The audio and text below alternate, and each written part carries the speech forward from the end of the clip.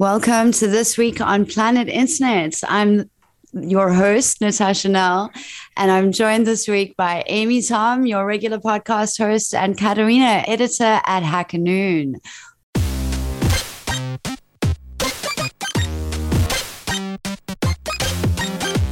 Hackanoon podcast. Welcome to the podcast, everybody. Yay! So this week, I have just returned from a holiday in Italy and I have no idea what is going on in the world. I'm going to rely on the two of you to catch me up. I do have one anecdote to share from traveling around Europe during these crazy panini times. It has been such a trip. After getting double vaccinated, you get this little QR code, and everywhere you go, you're asked in Italian, which makes it confusing, but you're asked for a green pass. And you have to open this little app and show your green pass. And if you don't have a green pass, if, for example, you've decided not to get vaccinated, or if you've never had coronavirus before, and you don't have an antibody proof within the last 10 months, then you're not allowed to go into any restaurants. You can't sit down inside. You soon might not be able to use public transport at all. And there've actually been a couple of protests around this, which is interesting. Of course, people are not taking kindly to being told that they have to get vaccinated in order to use some of these public services.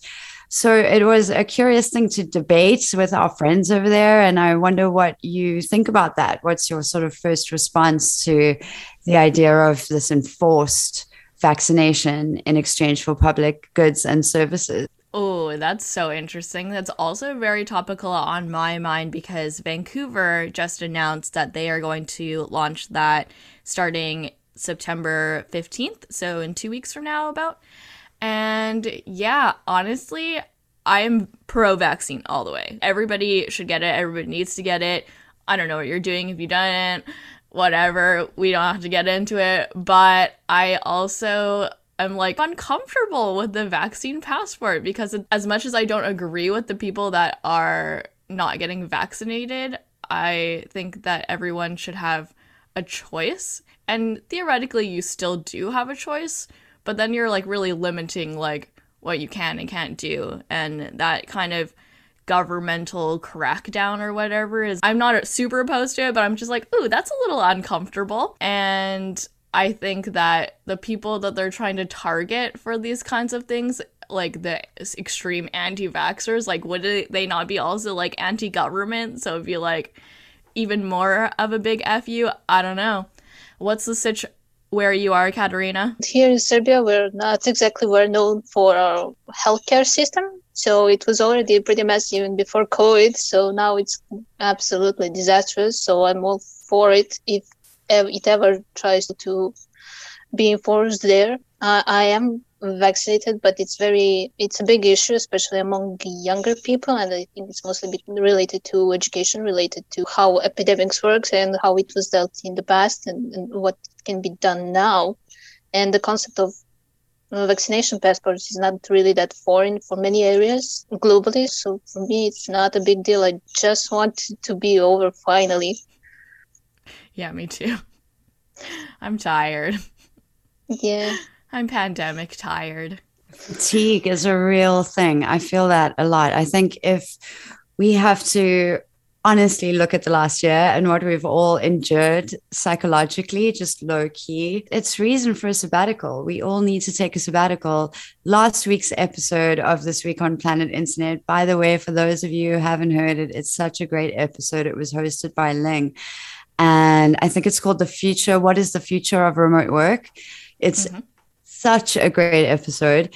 And I think my favorite moment from that episode, by the way, is Amy just flat out saying that if she could stop working tomorrow, she 100% would, and does not feel any desire to work ever. Yeah, I never want to work. It was brilliant. I would be curious to hear more about that from you a little later on in this episode. Actually, I have some follow-up questions about that. All right, great. Anyway, back to vaccine passports. Let's wrap that up because I think that's a really important topic in terms of your initial response and then questioning your initial response, which Katerina, that was such a good example of, because my initial response was exactly the same. I thought, how far does it then go? What are they going to tell me to do with my body? And we won't talk about what's happening in Texas right now. That's a whole different podcast. But I think that if you think about things just one step further, in order to go to Brazil from South Africa, you have to have a yellow fever vaccination. It's been that way for 20 years. It just is what it is. It's wise to take malaria tablets if you visit Mozambique. So if you think about but I feel like that makes sense because you're traveling borders, though. But like, what do you think about what happens when you're within your own border? That's true. That is a difference. It absolutely is a difference. The nature of this pandemic, and it's contagious across borders and not just endemic to certain areas, is maybe what makes it different. What do you think, Katerina? I think now that more than ever, the fact that we're traveling so much is just so crucial to the fact that it's spreading so quickly. It's never been in history this way before. So in terms of that, I don't know. As I mentioned here, the healthcare system really did suffer. And many non-COVID patients suffered because there's just not enough of space in hospitals to be admitted for any other reason. So it's no longer a COVID issue, it's a general population issue. So if vaccinations are the only way to stop it. My aunt is a nurse, so yeah, I'm very frustrated by it. Yeah, that's common. We have friends who also work in the healthcare industry who are not so much in agreement with anybody being able to travel if they're unvaccinated, also feel very strongly about just getting it done. So yeah, it's interesting to hear from people on the front lines. The strength of their response is passionate, for sure. On to slightly lighter topics. Amy says that the robots are taking over. I haven't yet caught up on this news, although it's been coming for a while. Amy, do you want to give us the TLDR on the robots coming for all of us? Yeah, is it a good thing? I don't know. Maybe you'll never have to work again. Isn't that true? Your job. Anyway. And maybe I won't have to worry about COVID anymore because I'll just live in a robot body or something. It'll be great. I'm immune to everything. So I read this article yesterday on Hacker Noon called Tiny, Fast, and Strong, an insect-sized robot that mimics cheetahs. And I was like, what?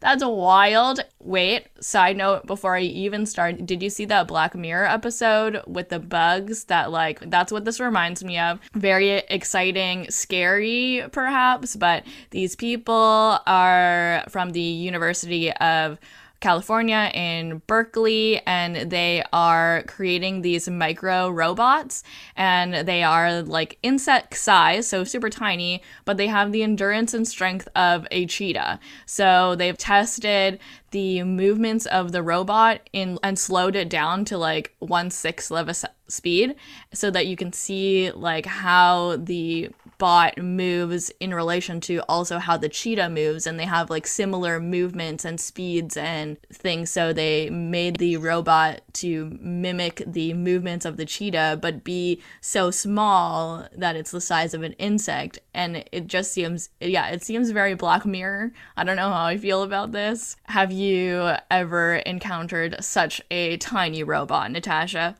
So I've been following the Boston Dogs, and those, I think, actually inspired that Black Mirror episode. What a great episode. If I remember correctly, it was all in like grayscale, black and whites, super intense, not much dialogue. It was so great and it kept me on the edge of my chair. And the movement of those dogs and the realization as I was watching the episode was that all of this robotic technology, what is going to be the first application?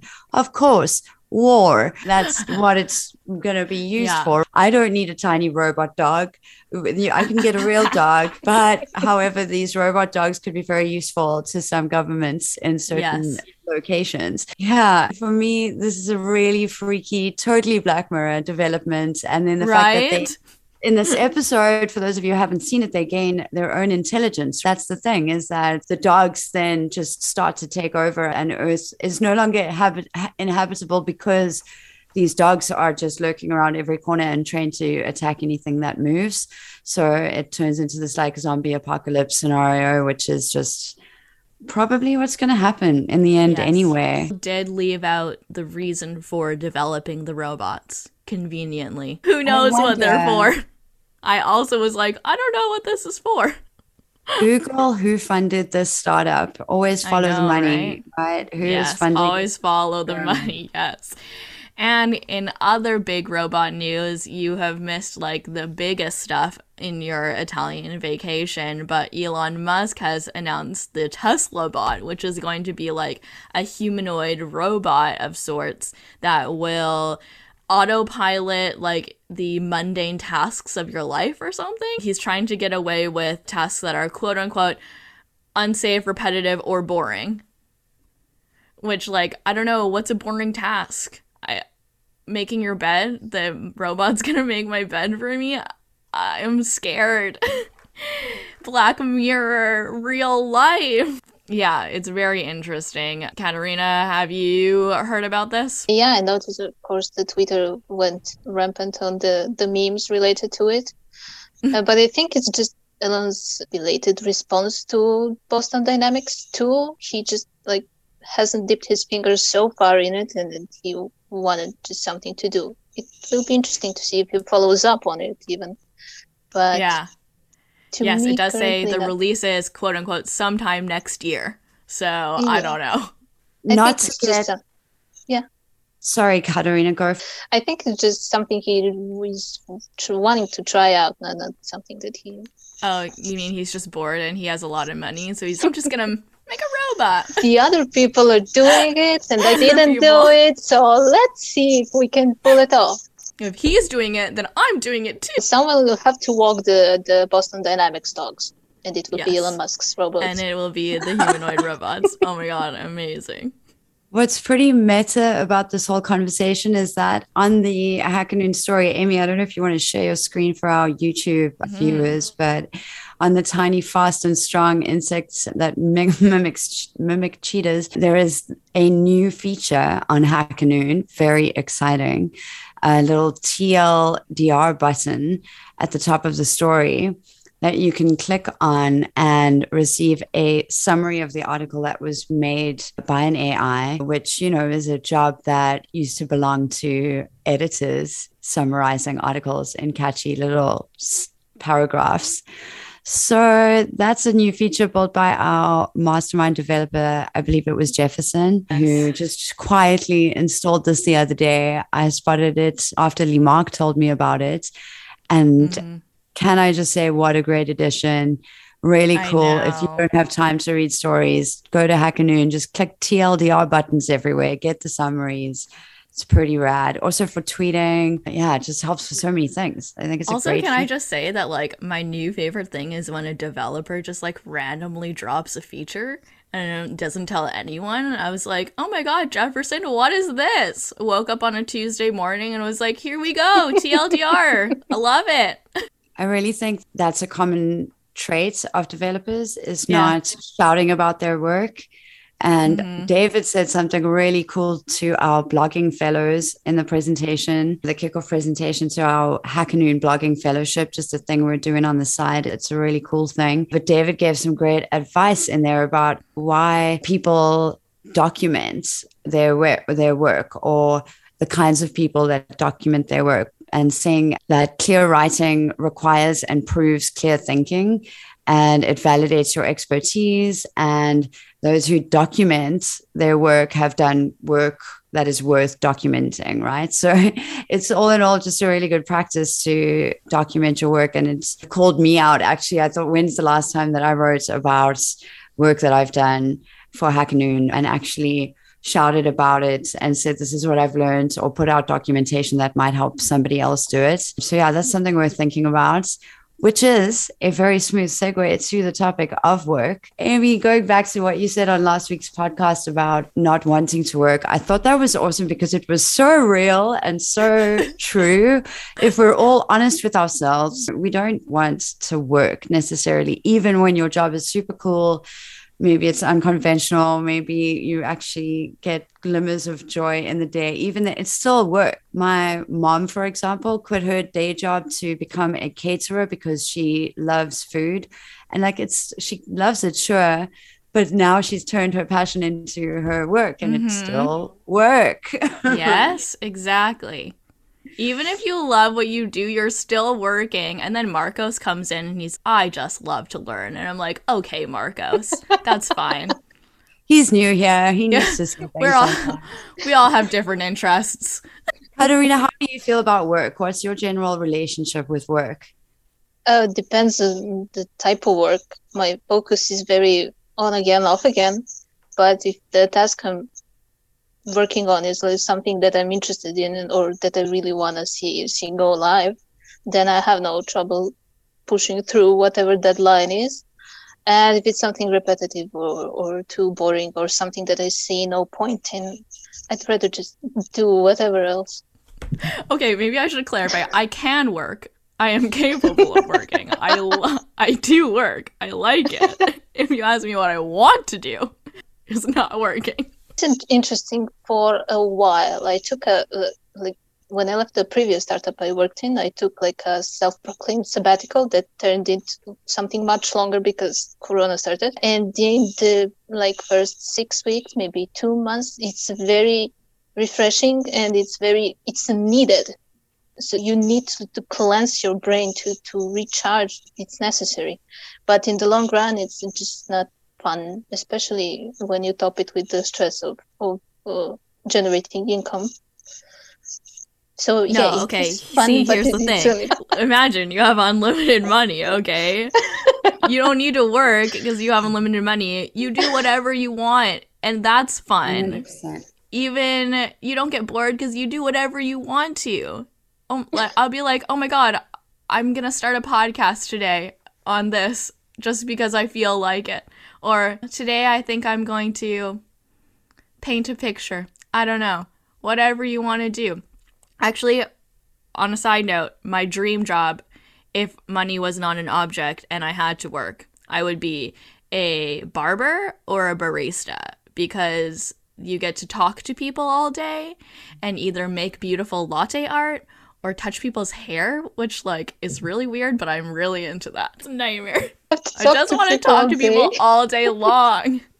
And this is the thing, right? It's all about your personal style and what you like and trying to find work that aligns with that.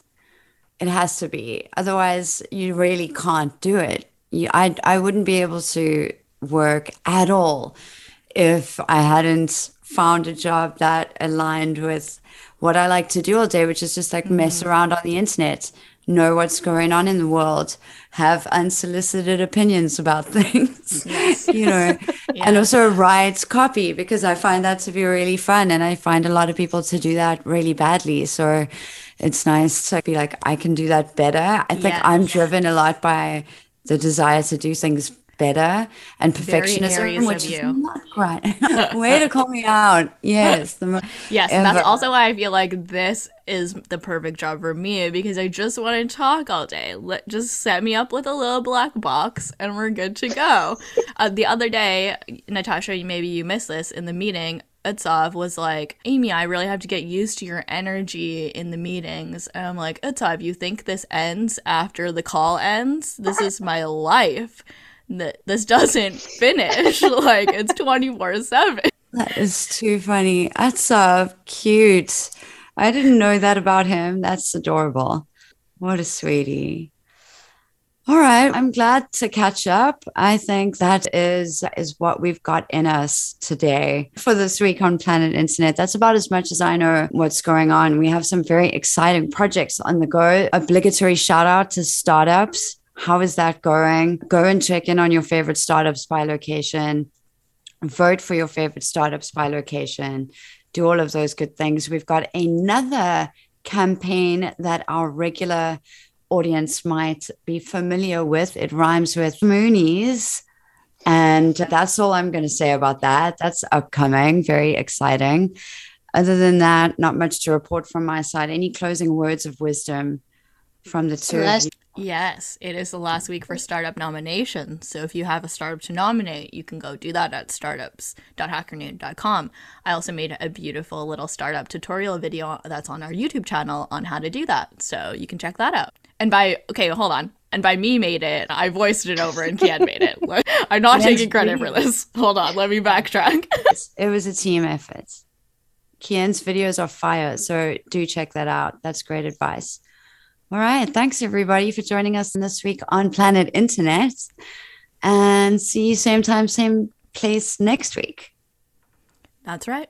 Goodbye. Bye.